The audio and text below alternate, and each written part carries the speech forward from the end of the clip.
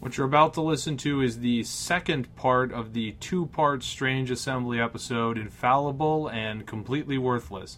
If you missed the first part, it's available on iTunes or on our website, www.strangeassembly.com.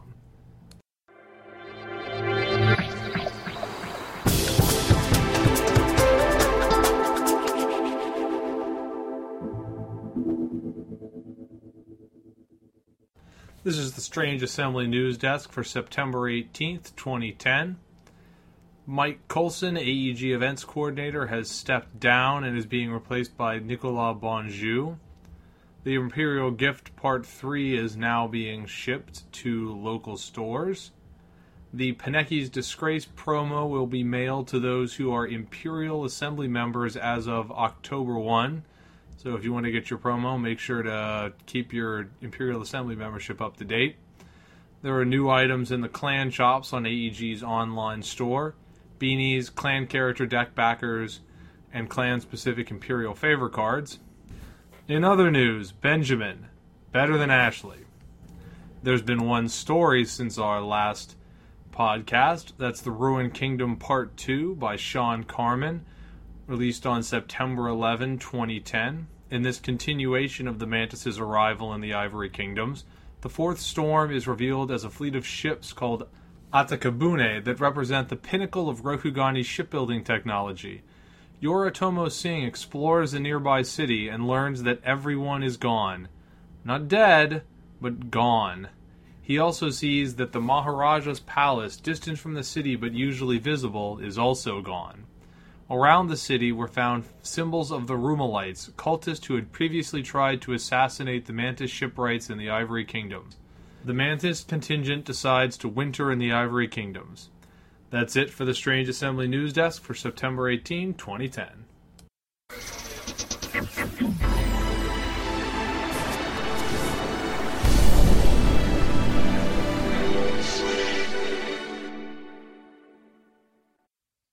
Toss-up.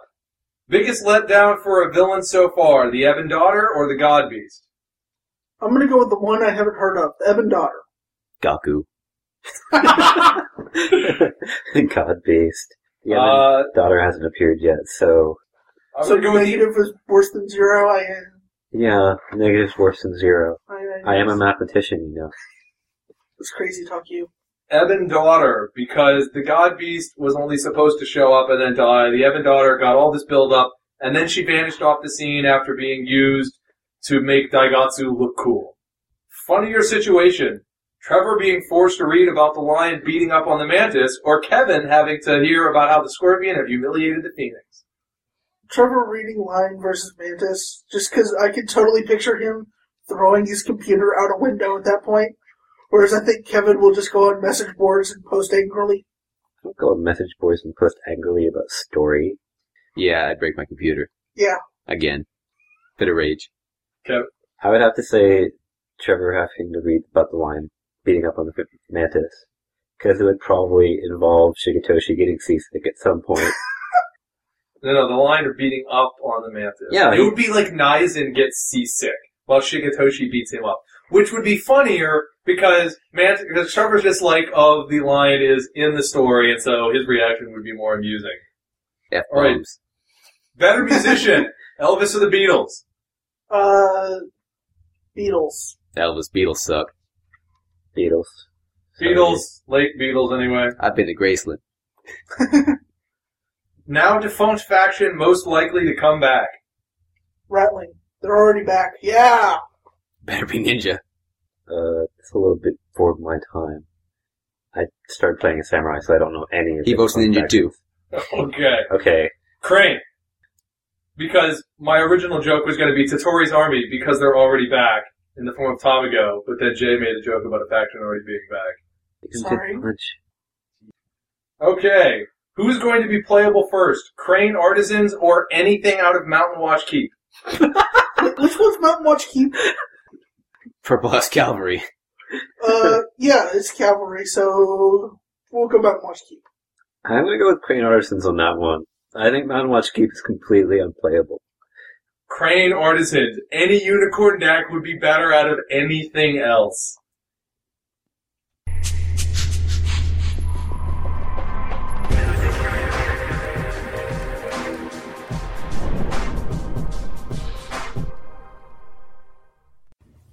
have a little strange assembly roundtable here. On the forums, there was a thread that somebody started about whether or not strongholds should work when bowed. And after exhausting that topic, somebody Hijack the talking. thread. Well, yes, I like thread hijacks. I'm okay. I know on the AEG boards they don't really like thread hijacks that much. I am a moderator on the Dragon boards.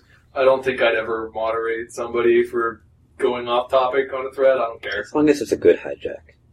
There are good hijacks and there are bad hijacks. Well, if the post is just inherently stupid or obnoxious anyway, such that it would have to get modded, then yeah. But I don't really care about random diversions. But it then went Away from more random diversion. Yes. So somebody started talking about generic strongholds and Shattered Peaks Castle and how nobody wants to play any crab strongholds other than that because it's so good. And I kind of off the cuff tossed this idea out there that actually may seem decent when I thought about it a little more, which is just not having generic strongholds. Now, the reason we have generic strongholds, despite having themes, is that the base set only launched with 2 strongholds, and you can't have 2 theme-specific strongholds because that makes the other 2 themes completely unplayable to start the arc. So you had to make one of the strongholds semi-generic. I mean, that's not quite true off the board. I know Mantis started with a couple of basically unplayable themes off the start of the arc, but for the most part, you wanted to. Trevor is holding up his hand showing 4. Yes. Well, I think you're doing fine. Hey, you keep saying you're tired of followers being the good deck, so we'll just ask Brian nicely, and I'm sure he'll make them terrible again. but I mean, there are Crab's Shattered Peaks Castle is sort of the obvious one, but the kind of notion that I had was, what if you just started a base set by having 4 theme-specific strongholds? I mean, the whole point of the themes is to kind of have these really distinctive deck types such that you can design cards that slot into one of these decks, which makes it easier to go through an arc without power creep. And Reese went on about this again in the most recent Imperial Herald. And the kind of initial thought would be, oh, wow, 4 strongholds is a lot to playtest, but if the whole point is to have 4 different decks be at least semi-playable right out of the gate with an arc, it could actually make it easier if you had a different stronghold for each deck, because you still, no matter what, have to test 4 different decks. But now you can tweak one deck up or down by adjusting the stronghold without affecting the other ones. What do you guys think?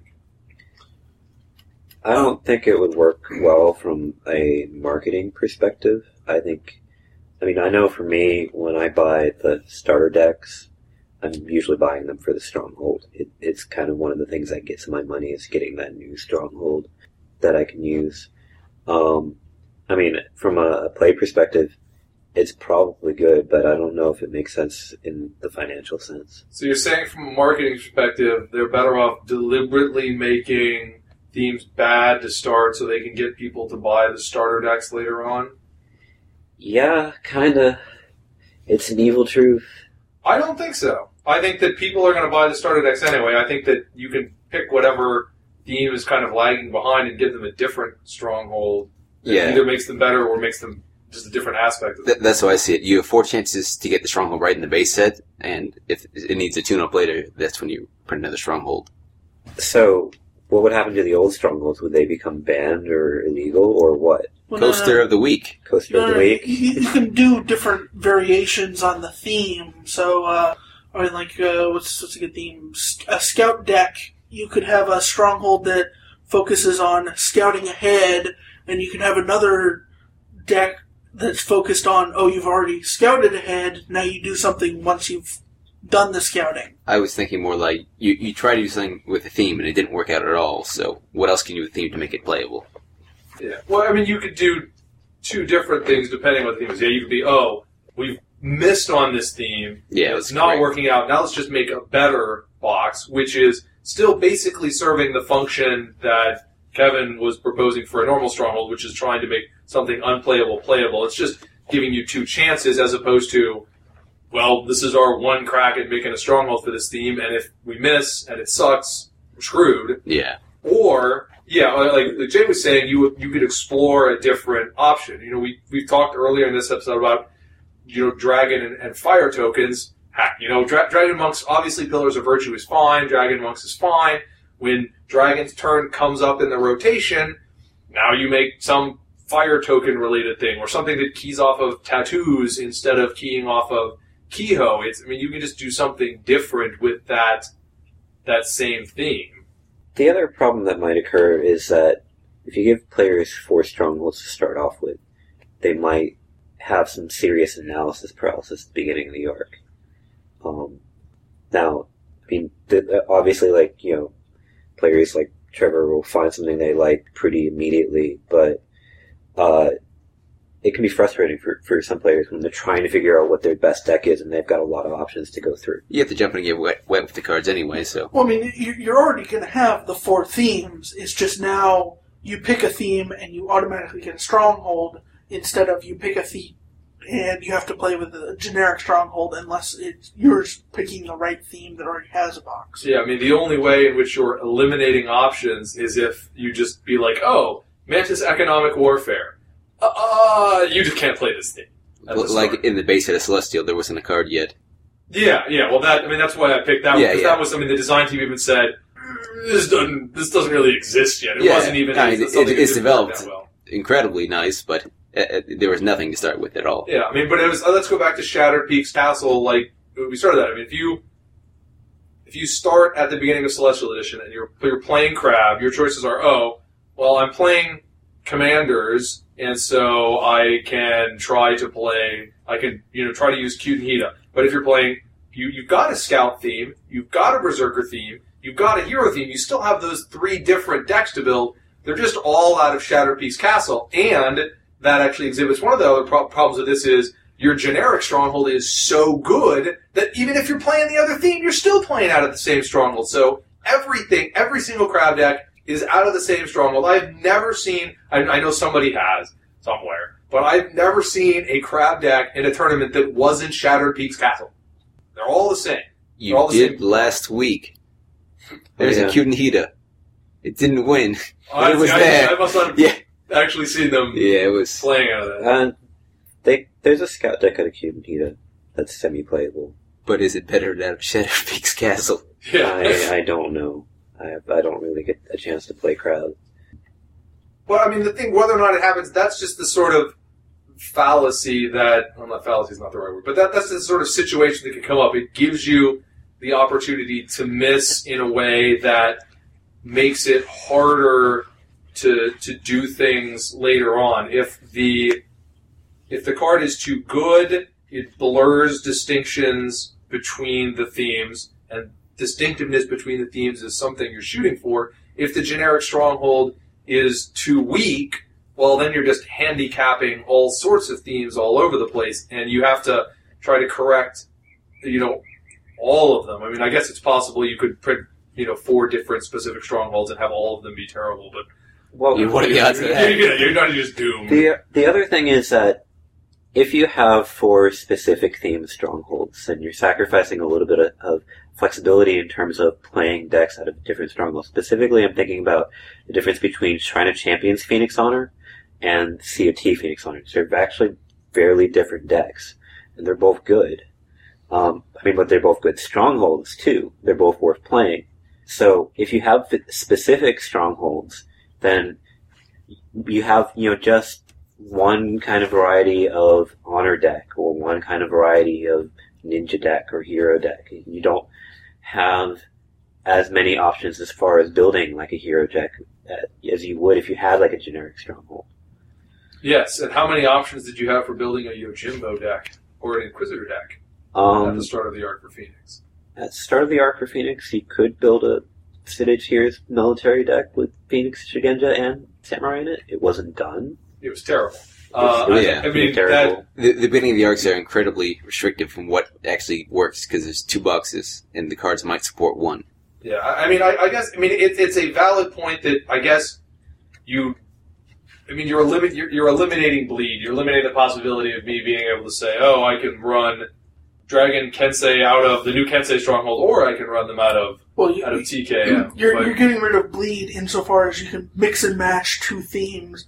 You can play your Spell Yojimbo deck out of COT for whatever reason. But of course, that's in some ways a good thing, because that's happened too much with Lion.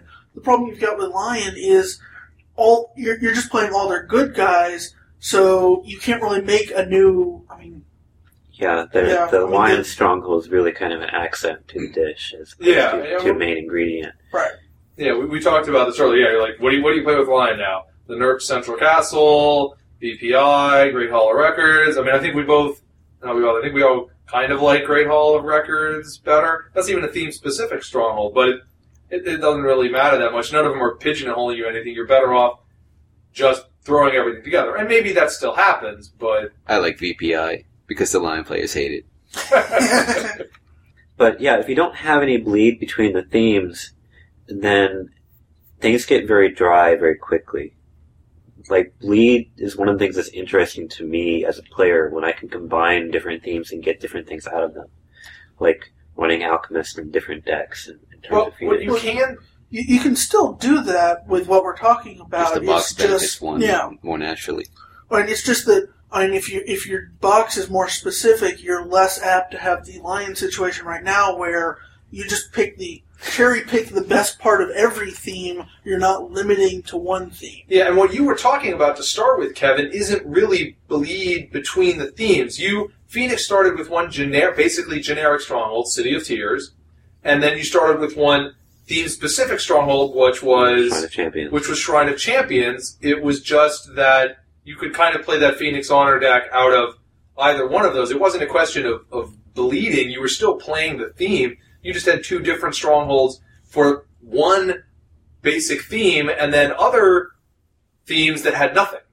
And even if you have theme-specific stuff, that doesn't necessarily mean you can't bleed. It kind of depends on how specific it is. Greg Wong was playing out of Pillars of Virtue, but certainly there was a heck of a lot of theme bleed going on there. Of course, Greg Wong could probably have the most terrible theme-specific stronghold in the world and then come up with something brilliant out of it. I joked earlier that Greg is the Dragon's fourth theme. Yes. But also, if you look at the beginning of the arcs, the clans with the most generic strongholds tend to do better in the tournaments, from what I can tell. The major thing I worry about is that if you start with theme-specific strongholds and you end up designing the clans, the themes into corners where the players already have this preset deck and they don't have any real options. And that may just be me being obsessively worried. You're going to get that no matter what. That that's what Lion is at right now. Is it's really hard to develop new cards for Lion because what they've got is already so great. So, yes, the whole point of the themes is you can have, even if one theme bottoms out that you can't make any new cards for that theme that aren't broken, you've still got 3 other themes to jump over to. Or we could be wrong. That happens a lot. Well, like I said, this random discussion of notions. And I think we're probably done with the random discussing of this topic.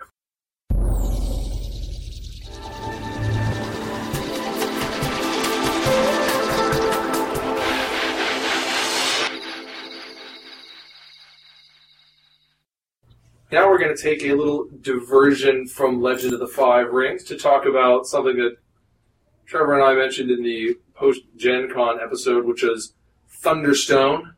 We're also joined for this segment by special Strange Assembly guest panelist Benjamin Stevenson. So if you hear some gurgling, he's adorable. Cutest baby ever. I can't comment to that. I haven't seen every baby, but cutest I've seen. So. Okay, so Thunderstone is a deck-building game that is made by Alderock. It's got one expansion out now, although we're just talking about the base set with another expansion slated to come out later this fall.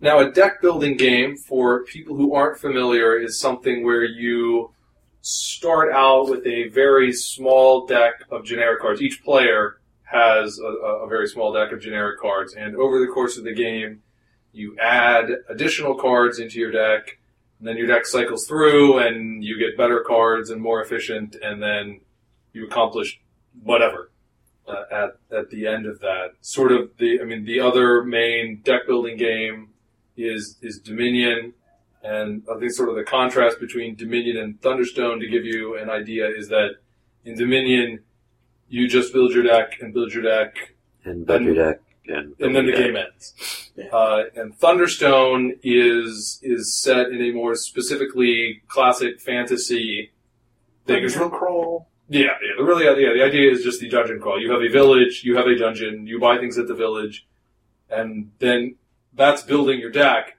and then you go into the dungeon to kill monsters, so you're actually doing something with your deck.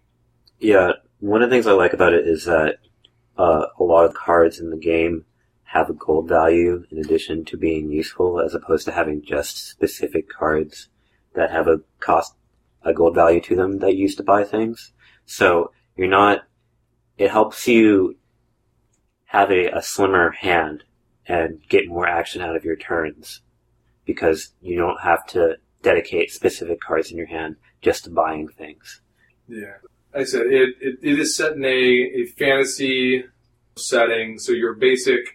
You have heroes that start out with your generic terrible militia, and then have, fighter archetypes and cleric things and sorcerers, and that's sort of commentary.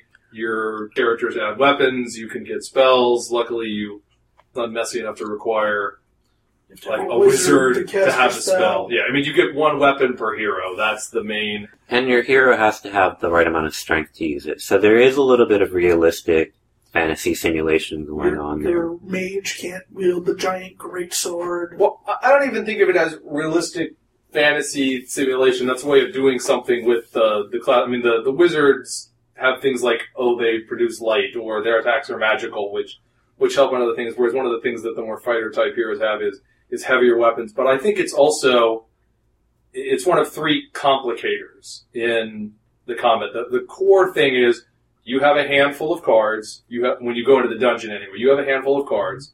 You have a certain amount of attack. You compare that against the health of the monster that you're fighting, and you either, if you have the same amount of attack, then you beat it, and if you don't, then you fail. And the two complicating circumstances in that are strength, which is that many of the better weapons require a stronger character to use them, which means you can put cards that increase strength. So one of your core basic cards in your deck is Iron Rations, which gives a character +2 strength. So it will let one of your little crummy basic militia be able to use a real weapon, something other than the dagger, which is the crummy weapon that starts in your deck. And then the final complicator is light. Again, you have a crummy basic torch in your starting deck, and basically the deeper you get into the dungeon, the more light penalties you take, and having things like torches and lanterns, fireballs and wizards and flaming sword, it helps you up with that. So light ultimately is a penalty to attack, but by breaking off that mechanic, it lets you have a different sort of thing. It's not just, I have 12 attack, this is what the monster's health is, can I beat it or not? It might be, I have 8 attack and I have 2 light. Maybe because I have that extra light, I can beat a weaker monster that's further into the dungeon, whereas a player with a different hand in that situation might have more attack but less light, and they might be able to beat a different monster, or nobody could beat any. And I think that's kind of the function of those two things, is it gives you more design space. You wouldn't have a lot of design space if it was just, what is your attack, what is their health? Right. And there are different monsters that are immune to certain types of attacks, or vulnerable to certain types of attacks, or can only be beaten by a magical attack. So you have to, if you want to tackle those monsters in dungeon, you have to choose the right cards for it. So there is kind of a good meld of the fantasy elements in the game, the way it's portrayed. I think, when you go into the expansions, you talk about different kinds of monsters. For each game, you play with 3 different kinds of monsters. Each kind of monster has a stack of 10. They get shuffled together. In the base set, you have stuff like oozes and dragons and certain kinds of undead. I know the expansion adds in, evil druids and some other stuff. Well, I read the description on the back of the box at some point, but I don't remember exactly what the list was for what's in the second expansion. There's also, you can get disease, and in the base sets, diseases all just inflict -1 attack on you. They're, bad cards that get shuffled into your deck that some of the monsters do to you, and then clog up your hand later on. But the first expansion is supposed to expand out on those sorts of options. I might even, I know we were talking about this after we played it, and we would like to play it actually with the expansion, because you only get so many options in the core set. One of the things we mentioned is, well, it's nice to have one really big village card that's expensive to buy and hard to get, but is really awesome. And in the base set, that's Fireball.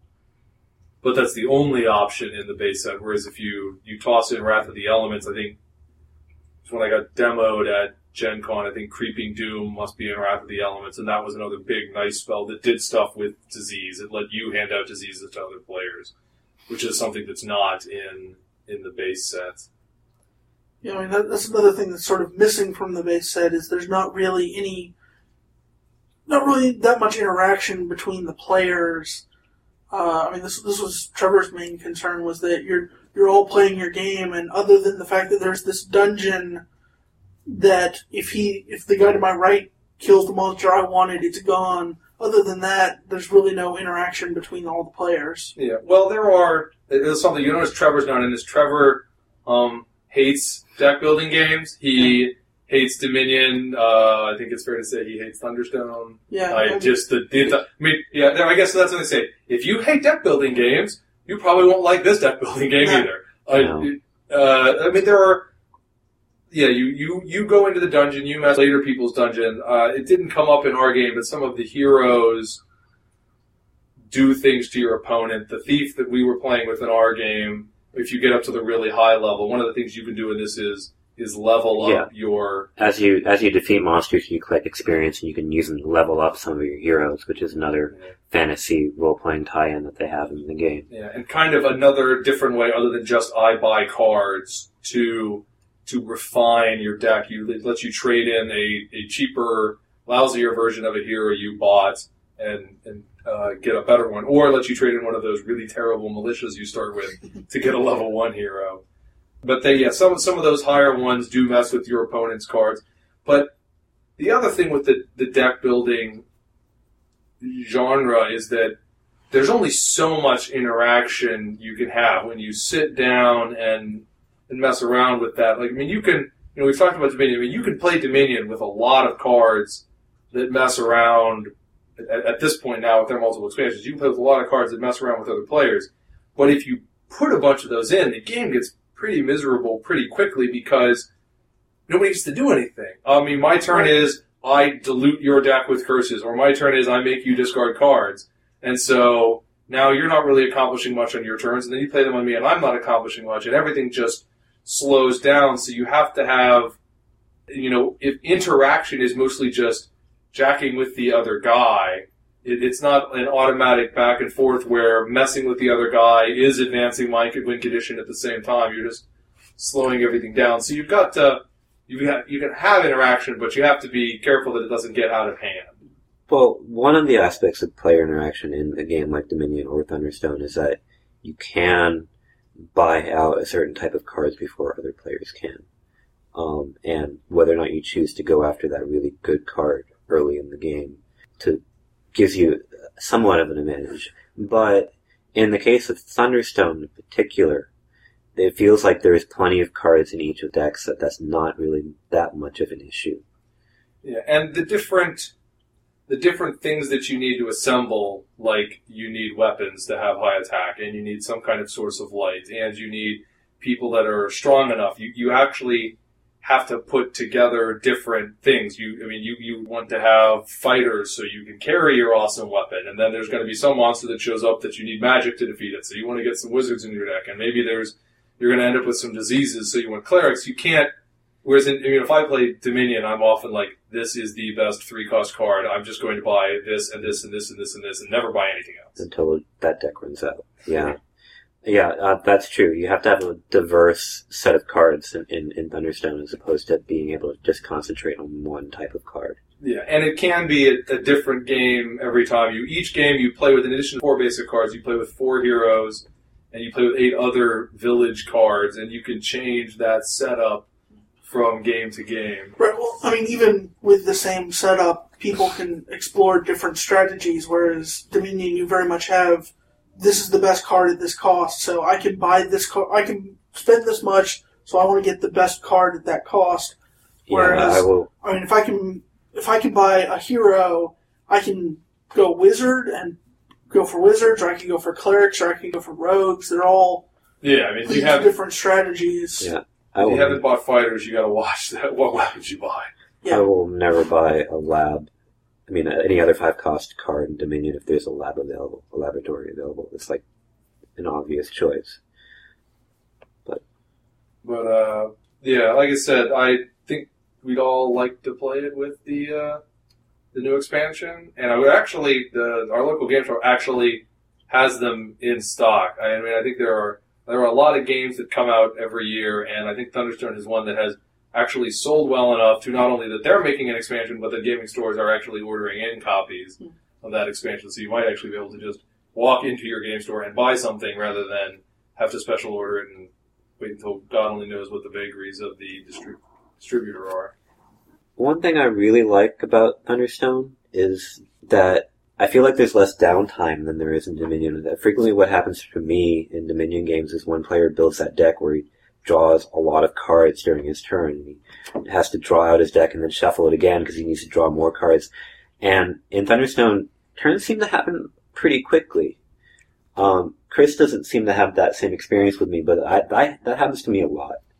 Well, I think it can depend on the flow of the game. The main lag time in Thunderstone is if somebody has to figure out whether or not they can beat something in the dungeon. There isn't, other than that, you're mostly, other than a handful of cards, if you go to the village, you're mostly flop down your hand, I have this much gold, what is the thing I want to buy? Which is something that you can think about while other players are taking their turn, because you can sit there and just look at your hand and know how much gold you have. There's a couple, actually there might only just be one card in the base set that lets you draw more cards in the village, the town guard. Yeah.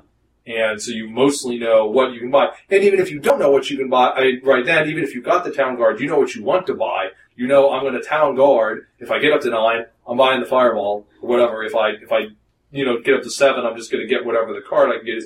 You also have a little bit wider variety of costs in Thunderstone. But if you're going to the dungeon, you do have 3 different options for what to do in the dungeon. And if somebody if somebody before you takes out a monster in the dungeon that shifts things in the dungeon, you may have to rethink it.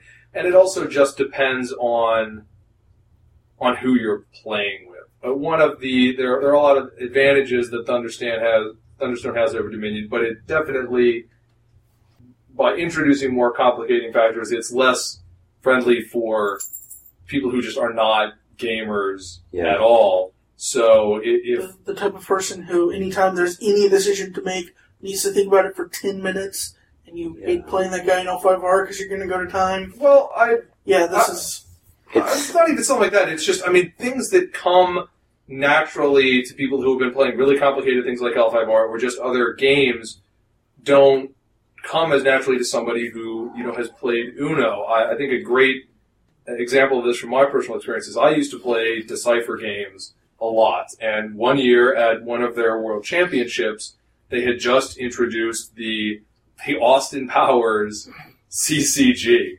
And I remember playing it at the con. They had a bunch of product for people to open, and I'm just horrified.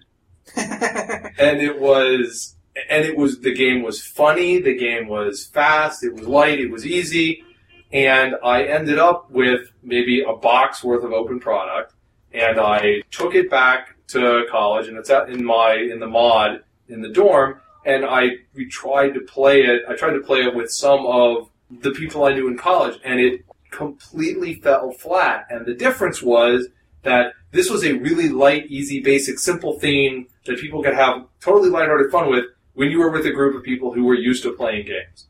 And all of a sudden, when you introduced it to a bunch of people who had no idea how, who were not used to this sort of thing, it required a lot of thinking and it required a lot of effort. And just that sort of adjustment kind of took the fun out of it. And I don't think it's an issue of, just the slow player who takes 10 minutes. There is going to be, if there's somebody who has to, get to their turn and then lay their hand out, they may take, nobody's going to take 10 minutes doing that. But, if they take 30 seconds or 45 seconds of just watching them think, that is something that can slow it down. But once you played that a reasonable amount of time, then that starts to go away. And once you've got people who go through, like when I played the demo at Gen Con, and there were 5 people, you get to the point where, on your turn, you flop your hand down, you grab the cards you're going to buy, or you grab the monster you just beat, and then it's on to the next player's turn most of the time. It goes pretty quickly, which is what I really, really like about it.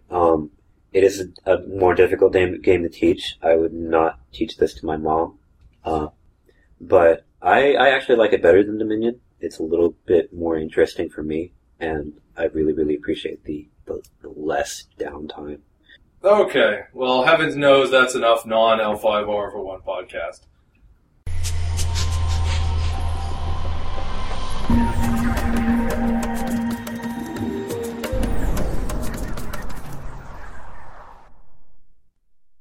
Well, because apparently one forum instigated chat about what one may or may not do with the mechanics of L5R is not enough, but we talk a little bit today about Dishonor and what to do about Dishonor, if anything should be done about Dishonor. The basic principle that I think we can all agree on is, 1, there are definitely people who don't like playing against Dishonor ever. Yes. They just hate playing against Dishonor, period. And I think the second thing we can all agree on is that, playing Honor versus Dishonor right now can be pretty painful. And I think that's been the case for it's called a die roll. I've had more fun doing at-home dental surgery. Taxes. Much more fun. Taxes is much more fun, because when I'm done with my taxes, then I file them, and then somebody sends me a refund check. Exactly. Whereas Honor, Dishonor, it's the same exact thing, except you die roll. Yeah, I had one marathon elimination round Honor versus Dishonor match that somehow ended up being vaguely entertaining, despite the fact that I went through like 2 or 3 sheets of paper keeping track of my Honor total. Maybe it was entertaining because I won at the end of the day, but I don't need to do that. It's always better when you win. Yes, go Masajiro. But okay, so people have suggested getting rid of Dishonor entirely. People have suggested decoupling Honor and Dishonor so that you achieve a Dishonor victory through some method other than reducing your opponent's Honor total to -20. That obviously only directs the second half.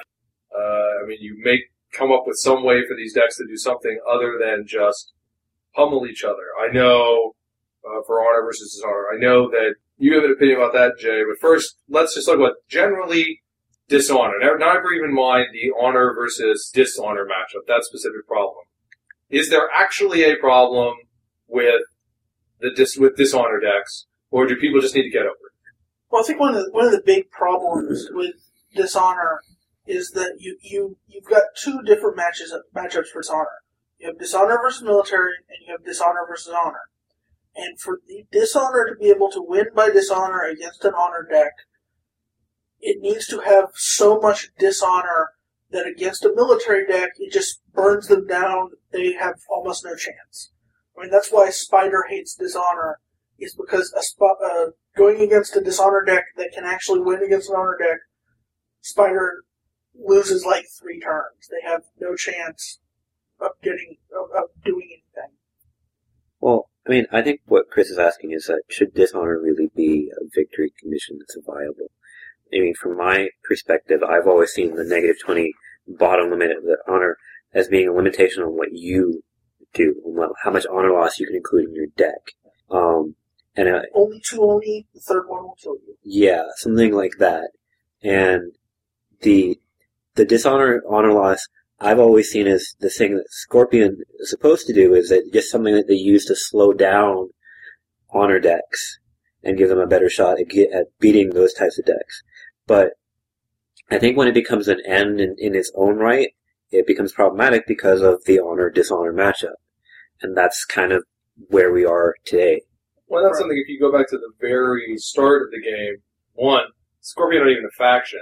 So, good old days. There's a dishonor condition, but there's a reason why dishonor, as traditionally phrased, isn't a win condition. It wasn't when you reach -20, your opponent wins. It's when you reach -20, you lose. And nobody was doing a huge, there were some things that made people lose honor, but at the start of the game, I don't think anybody was really making dishonor decks. Even when Scorpions show up, the big feature of the Scorpion was that they didn't lose from going to -20. They could just keep going down and down and down and down. And there's a very limited amount of, Goshu or whoever, early on you get a very limited amount of honor loss causing stuff, but that wasn't really a big thing that they did. I remember looking back at some of these old cards when, obviously a lot of Scorpion players now really like playing dishonor decks, and, people were talking about, this ninja stuff it's like this new things that they're trying to stick on, and if you actually go back to the very start, there's stuff like Poison and Ninja right from the very beginning with Scorpion, and Dishonor is actually really introduced as a deck type much later. I'm trying to remember, Jay, do you remember, was there a specifically dishonoring your opponent Scorpion Stronghold until Cold? I don't. If that, it was ages. It wasn't Deceptionville Dojo. It was right before that. No. But but in any case, there is certainly a conceptual thing to that. But in all that little random tangent I just did, I kind of hit on one of the other things, which is there are a non-trivial chunk of players who really want to play Dishonor decks. Yeah. And it's hard to just be like, I'm sorry, 5% of my player base who is miserable if they're not playing anything but Dishonor, you are out of luck. You just go quit now, because you're never going to be allowed to play your deck anymore. Because if you didn't have those dedicated players... I'm sorry, 5% of my player base that plays Rattling Totori's Army, Naga, Spirit, Shadowlands, name rejected faction here. You can't play your deck anymore, so bye. I just feel like that's not a good argument that, oh no, some of your players may go away. Well, how many more players are you losing where they play one game against Dishonor and are like, this sucks, I'm leaving? But why do people not like Dishonor? Let's set aside the Honor versus Dishonor matchup. What is different about Honor and Dishonor? Honor is, I'm trying to get up to 40. Dishonor is, I'm doing the exact same stuff, except I'm just applying a penalty to your guys instead of... I'm just digging your total instead of raising my total. Well, why do people hate Dishonor so much and not hate Honor as much? Although there are definitely people who still just hate Honor. I think there's two things. Firstly, there is the psychology of there's a difference between you're doing something with your stuff versus you're messing with my stuff. There's a certain amount of psychology there. But also, I think, secondly, I don't think I've ever seen a Dishonor deck that was not a control deck. People don't like playing against control. Whether that's Honor, Dishonor, military, people don't like playing against control. And so, you have Honor decks that aren't control, you have military decks that aren't control, but have you ever had a Dishonor deck that's not a control deck? No. Yes. Yes? There have been Dishonor Palm decks. Yeah. In Samurai Edition, you could play Dishonor. In fact, that's what, in Samurai Edition, a lot of the time, Dishonor was a bomb deck. It wasn't a control deck. You defend, you were just being defensive and trying to keep them off you for a few turns, and then you bombed them out by hitting them for 30 or 50 or whatever in one turn. You could play it at a dragon, not just Scorpion. Well, the other aspect of this problem is that Dishonor is very, very hard to do anything about. When I was a new player, you go into a Dishonor matchup. You go to your normal matchup, you get beat in the face, and crap comes and smashes your provinces and tears you apart, and you're like, okay, I just got beat down by crap, but I'm new. when you go up, and I feel like I could change something about what I'm doing to win that matchup.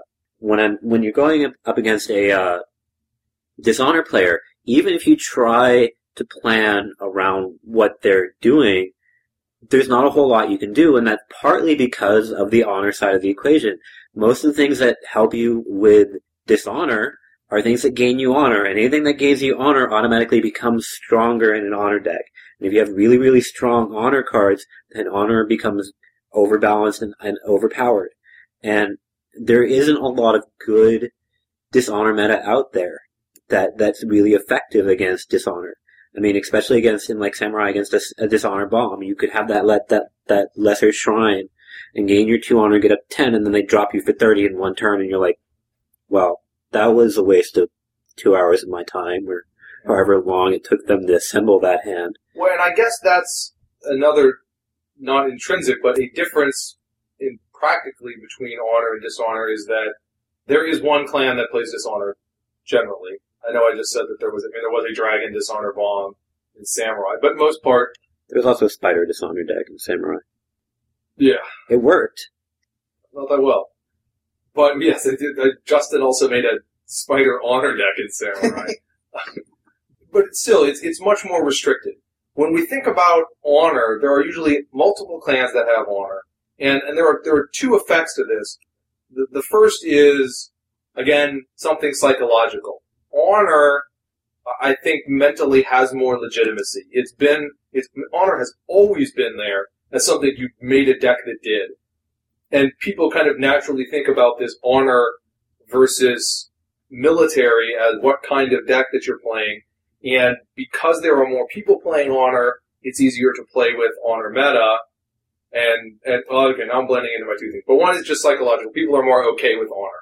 But then the other is that because there are a bunch of Honor decks out there, you can very easily slot in Honor meta. And nobody has an issue playing with some Honor meta event. Right now it's War of Darkfire and New Order. Back in Samurai it was in Time of War. You're just like, no, I have to put Honor meta in my deck. Dishonor meta, people don't like playing with Dishonor meta. It has to be, it's so specific. You're aiming at one clan mostly, so it's a relatively small portion of the field. It's a setup meta that often doesn't do anything. So in Samurai, at the same time that you had, people were you may auto put in Time of War in your deck. Your other people didn't like running Darling of the Season. It's the same effect against Dishonor, but it's dead so much more often. Yeah, you go up against a military deck and you're like, oh, it's Darling of the Season again. I have not played a single Scorpion player this entire tournament. Why am I running that card? God. Well, also yes, it's the same effect, but it's not quite the same effect either, because, an Honor deck, 5 Honor a turn, that means 8 turns. A Dishonor deck, depending on the clan, but if you're playing Spider, you're probably not going to gain that much Honor, so that's 6 turns that they take to get you out. Yeah. The honor threat, the Dishonor threshold is also half what the Honor threshold is. So there's just not as much. Even the meta that exists for Dishonor, just for the most part, is not as good as the meta for Honor. The Dishonor threshold probably is not really half of what the Honor threshold is. An Honor deck has to gain about 35. A Dishonor deck has to hit you for about 25, and you naturally, except for Spider or Ninja, you have some built-in meta against Dishonor, because every turn you can buy a guy for full. Obviously, that's much more effective if you're playing line and have a bunch of 4-person Honor guys than if you're playing Scorpion and your guys are 1. So at least Crab, you're generally popping out lots of 2s. Sure.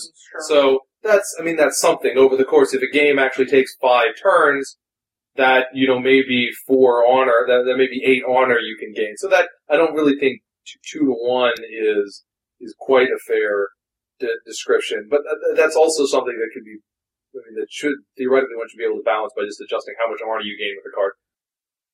I think talking about how many people play Dishonor brings us back to one of the common solutions that people talk about for Dishonor, which is more clans do Dishonor.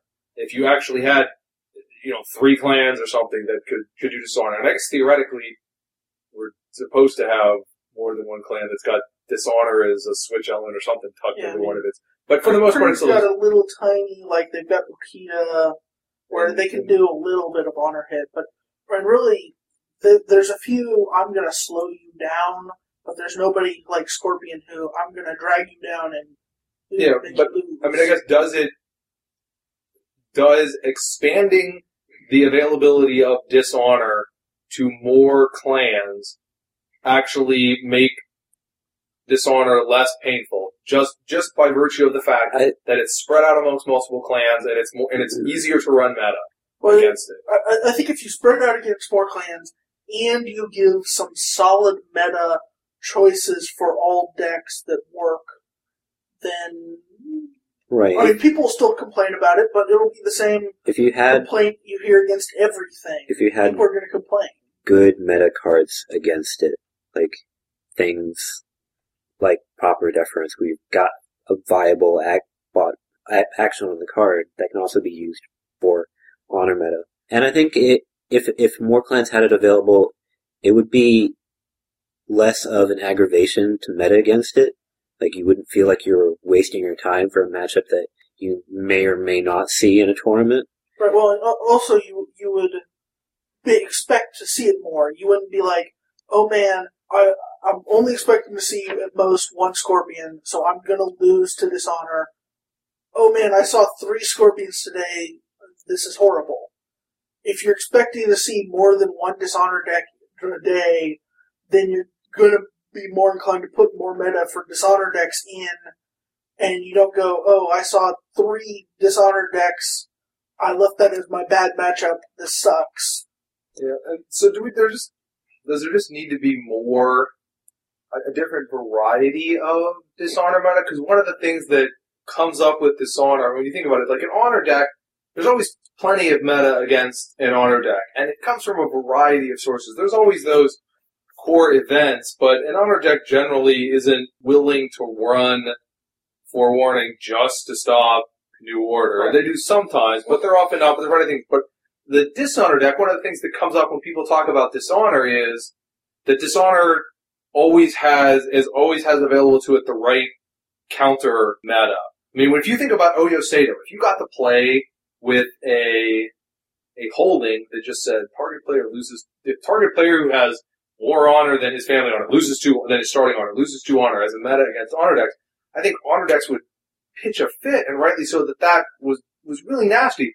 But a lot of the time, the discussion about that in the Dishonor context is Oyo Sado doesn't really do anything, because they know that Oyo Sado is really the one meta card, the one good meta card that you've got against them, so they can just play with Corrupt Officials to shut it down, or they can play with Only Action Speak to shut it down. Well, I mean, part of that, too, is that the counter meta they're running, the Corrupt Officials, the Only Action Speak, the Faint Praise, are still good even if you're not, even as not counter meta, but as slow down the honor deck.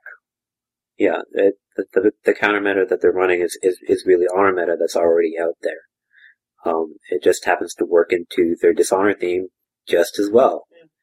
But that seems to have always been. I mean, if you go back to Samurai, it felt the same way. I mean, you were banking everything on one of a couple of holdings or on Darling of the Season. So you play against one of those bomb decks, and they all had Shrine of the Suns to shut down your Darling of the Seasons, and Forewarnings to shut down your Darling of the Season, and holding control to shut down, if you actually were playing with Lesser Shrine or something like that.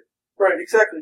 You're because the meta for Dishonor is significantly more limited than your meta against Honor, it's much easier for the Dishonor deck to play the counter meta. You're right.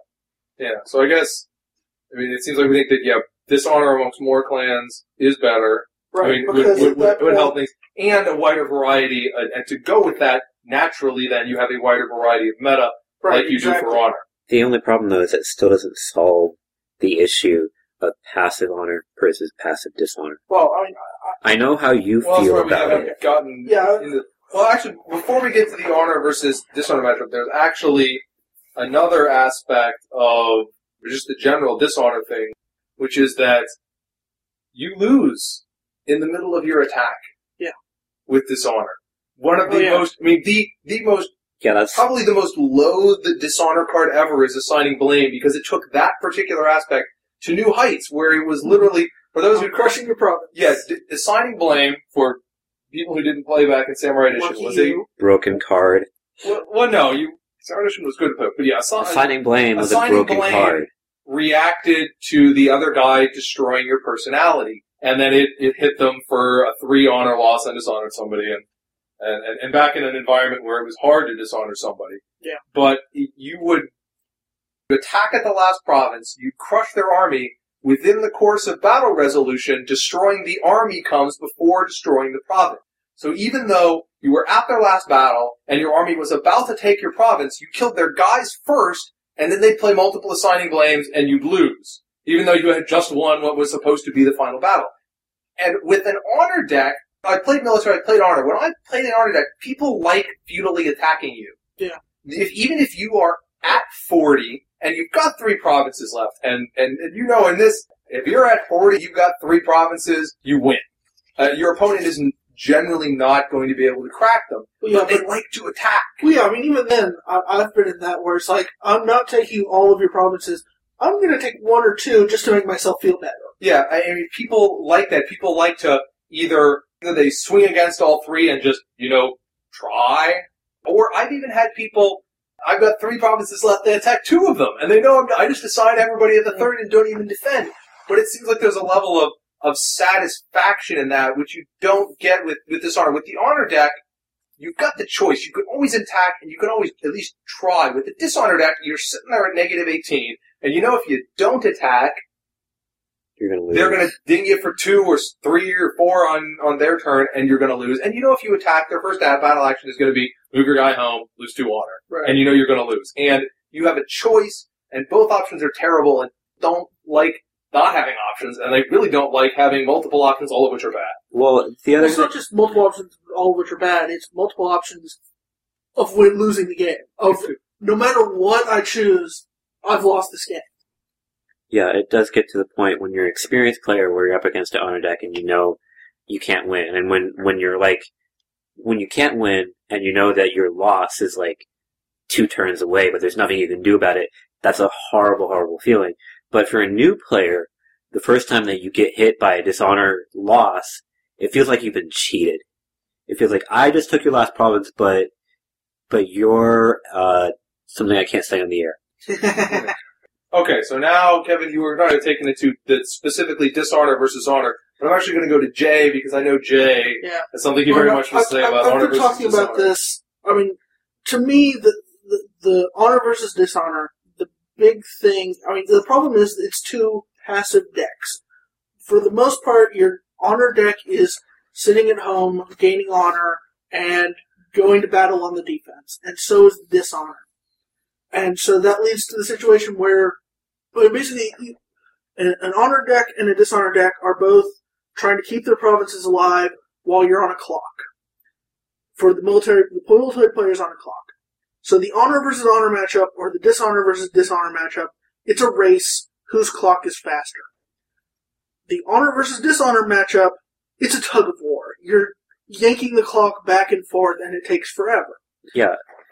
And like you said earlier, if the Dishonor player can actually dishonor out the Honor player, that's a bad sign for military decks. Yeah. Now what you were saying earlier, I think even before we were on the air, is that you were basically like the Dishonor player should just have to attack into the Honor deck. Right. Well, realistically, the players don't do this often enough, but my feeling is when you get into this tug of war, one of the players needs to go on the offensive to break the tug of war tie that's going on. Either one. Whoever is losing the tug of war should go on the offensive, bust some provinces to regain the upper hand on the tug of war. Now, I think that just generally, I would rather see the Dishonor deck go on the offensive, because the design I would like to see is Dishonor deck against a military deck. You go on the defense. You actually show up for your defense. You're not just sitting at home, outer walls and refugees. You show up during the course of the battle. You save your province and you cause a bunch of honor hits to the military player. And over 3 or 4 attacks, you eventually drag them down. And then, again, Dishonor versus Honor deck, the Dishonor deck goes on the offensive, and the Honor deck is presented with a choice: either get in the way, in which case I'm going to drag your Honor down, or stay out of my way and I'm going to crush the province. So it's no longer that the Dishonor deck is trying to beat the Honor deck by Dishonor. It's now the Dishonor deck is trying to beat the Honor deck by military, and it's using its Dishonor to significantly slow the clock, because, I mean, a good Honor deck, if it's on its normal speed clock, the Dishonor deck is not going to take it militarily. It's by slowing the clock that you're able to win. And so that way you get away from the problem of the Dishonor deck has so much Dishonor to make the Honor deck lose by Dishonor that it is just no contest for the military deck dishonorably. But, I mean, you said people don't do that much. I mean, there's a reason people don't do that much, because usually, I mean, especially if you're attacking the Dishonor deck, that all of a sudden turns on all of their battle Dishonor that they haven't been able to play. Right. If you, I mean, and for the Dishonor talking to Honor, I mean, they've already got that. It's called 7 Stinks Deep. People hate it. Yeah, I mean, I'm certainly not saying right now it's the best thing, but that's the direction I'd like to see design go, is aim it that way. That's what they started off doing in Celestial. All the Honor Loss cards in Celestial, with the exception of maybe Jutsushi, were battle Honor Loss. And the Scorpion players reacted really, really negatively to that. They couldn't play the decks. And I tried out one of the decks at the time. I did fairly well with it, but, you know, your mileage varies against your opponent. Scorpion was not good at the start of Celestial.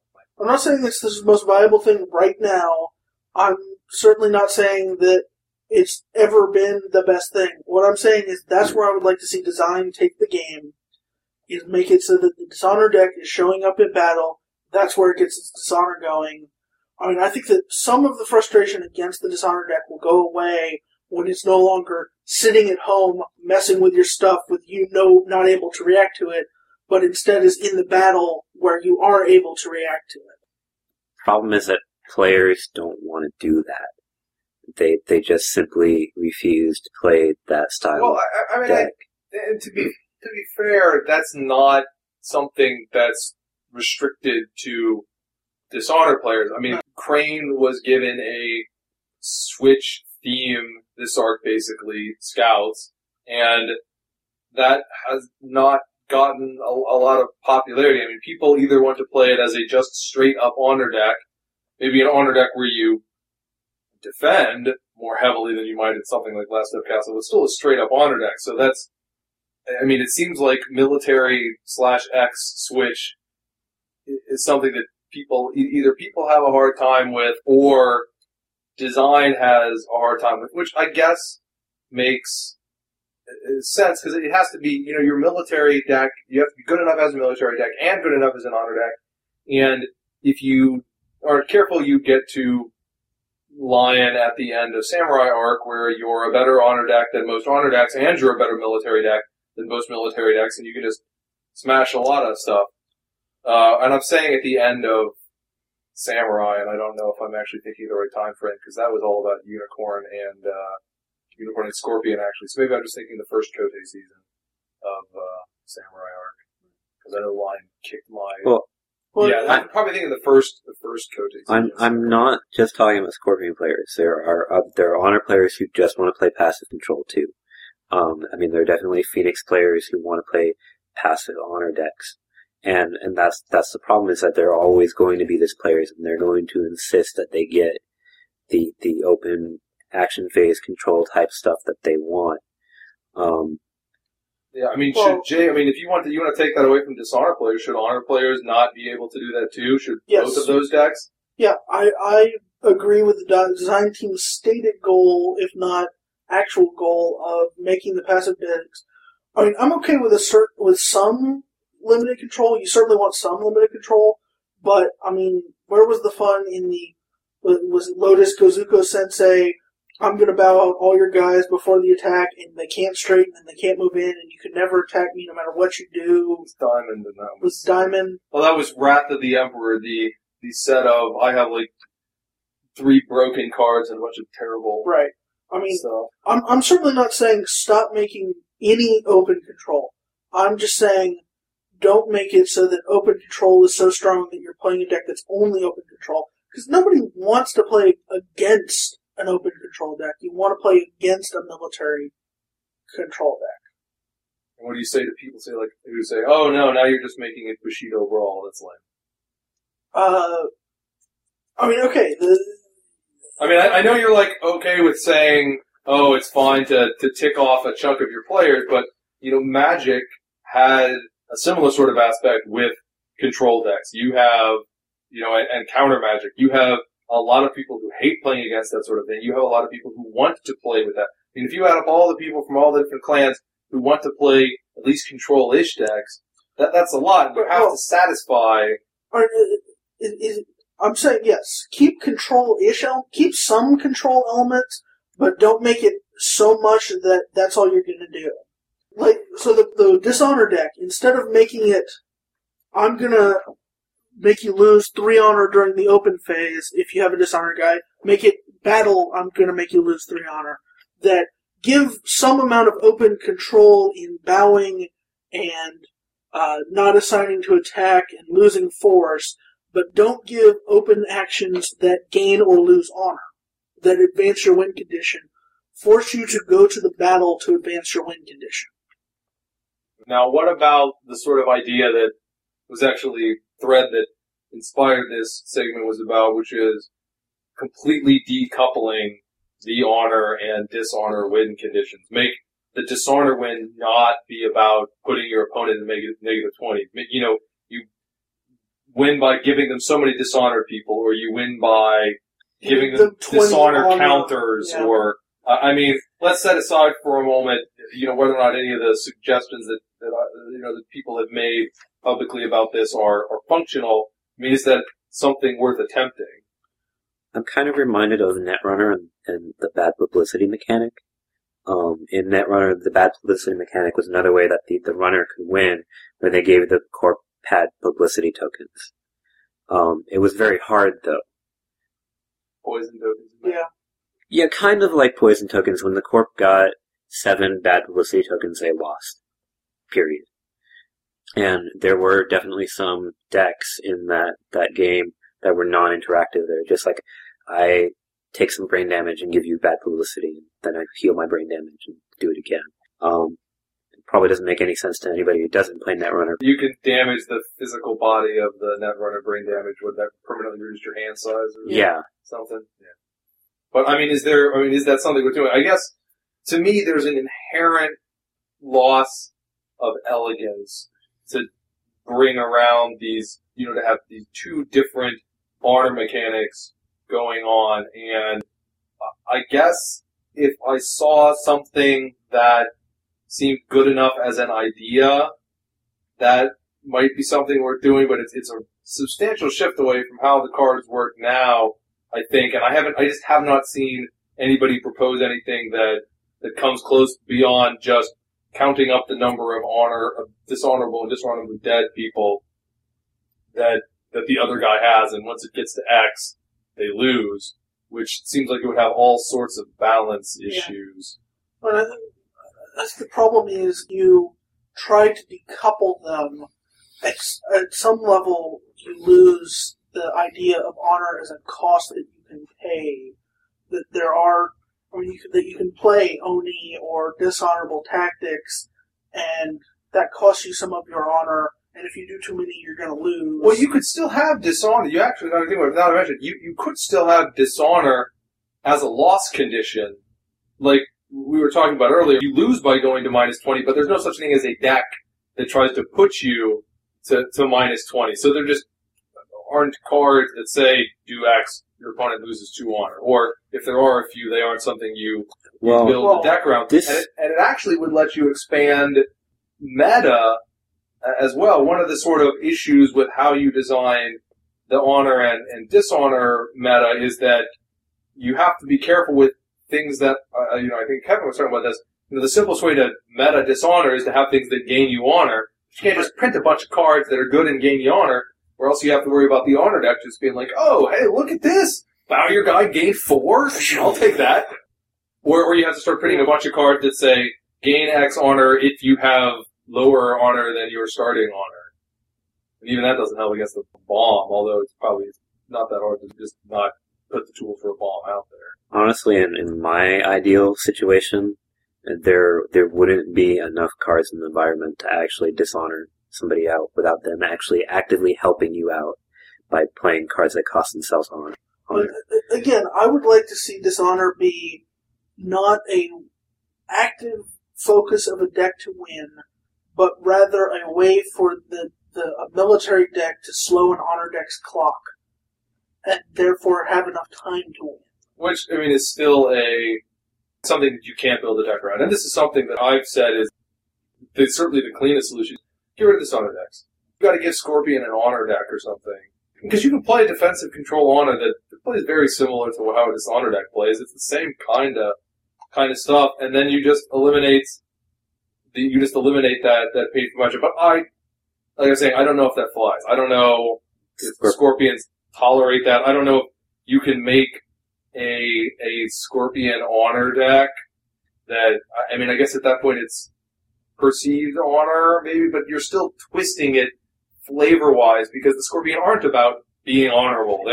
Everybody knows they're bad guys. It's just, they're gonna do worse things to you, and they make you look even worse. And I don't think some Scorpion players would dig it. They like the idea of humiliating their opponent into Dishonor. It's kind of, some of these players just like that idea that I'm gonna bring you down and crush your name in the dirt. Okay, well, those players I'm quite willing to have leave the game. If that's how some player out there gets his rocks off, well, tough. Okay then, so, in sum, we have accomplished nothing. Woohoo! Yay!